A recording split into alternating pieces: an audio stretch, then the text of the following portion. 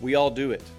We all ask the same question: God, what is your will for my life? Oftentimes, what we mean with that question is, God, what would you have me do in this situation? I'd like to compare it and take it into consideration with what I want to do. And if the two are pretty close, then maybe I'll take your advice. Well, that's a foolish thing to do on our part, isn't it? We definitely need to discover and understand God's will and then joyfully give our lives to that. So what if I could tell you right now what God's will for your life is today? And not just today, but tomorrow as well, and the next day. What if I told you that I know without a shadow of a doubt what His will is? Would you do it?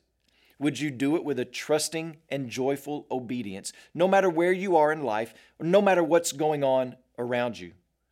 1 Thessalonians chapter 5, verse 18.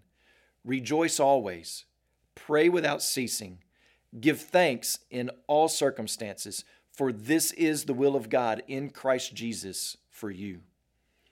Paul is wrapping up his letter to the church in Thessalonica and giving them some final instructions of what should be happening in the everyday life of the church, in the lives of the church members, no matter what situation they may find themselves in.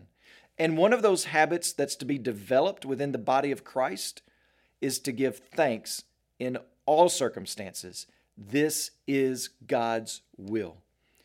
I believe it's God's will because when we give thanks in all circumstances, we're forced to see that we are deserving of no good thing from God. It's all grace. And even in the midst of tough times, there are still ample reasons to give thanks to Him. Namely, we give thanks for Christ Jesus, who sympathizes with us, intercedes for us in those tough times. For some, today brings lots of laughs and good times. But for others, it brings loneliness or heartache, maybe even in the midst of a crowded room. But there is still reason for God's people to give thanks. We have Jesus. When you pray today, please remember Thomas Mobley and his family, our missionaries in Oklahoma. Also, remember the English Native American Life Word broadcast in America.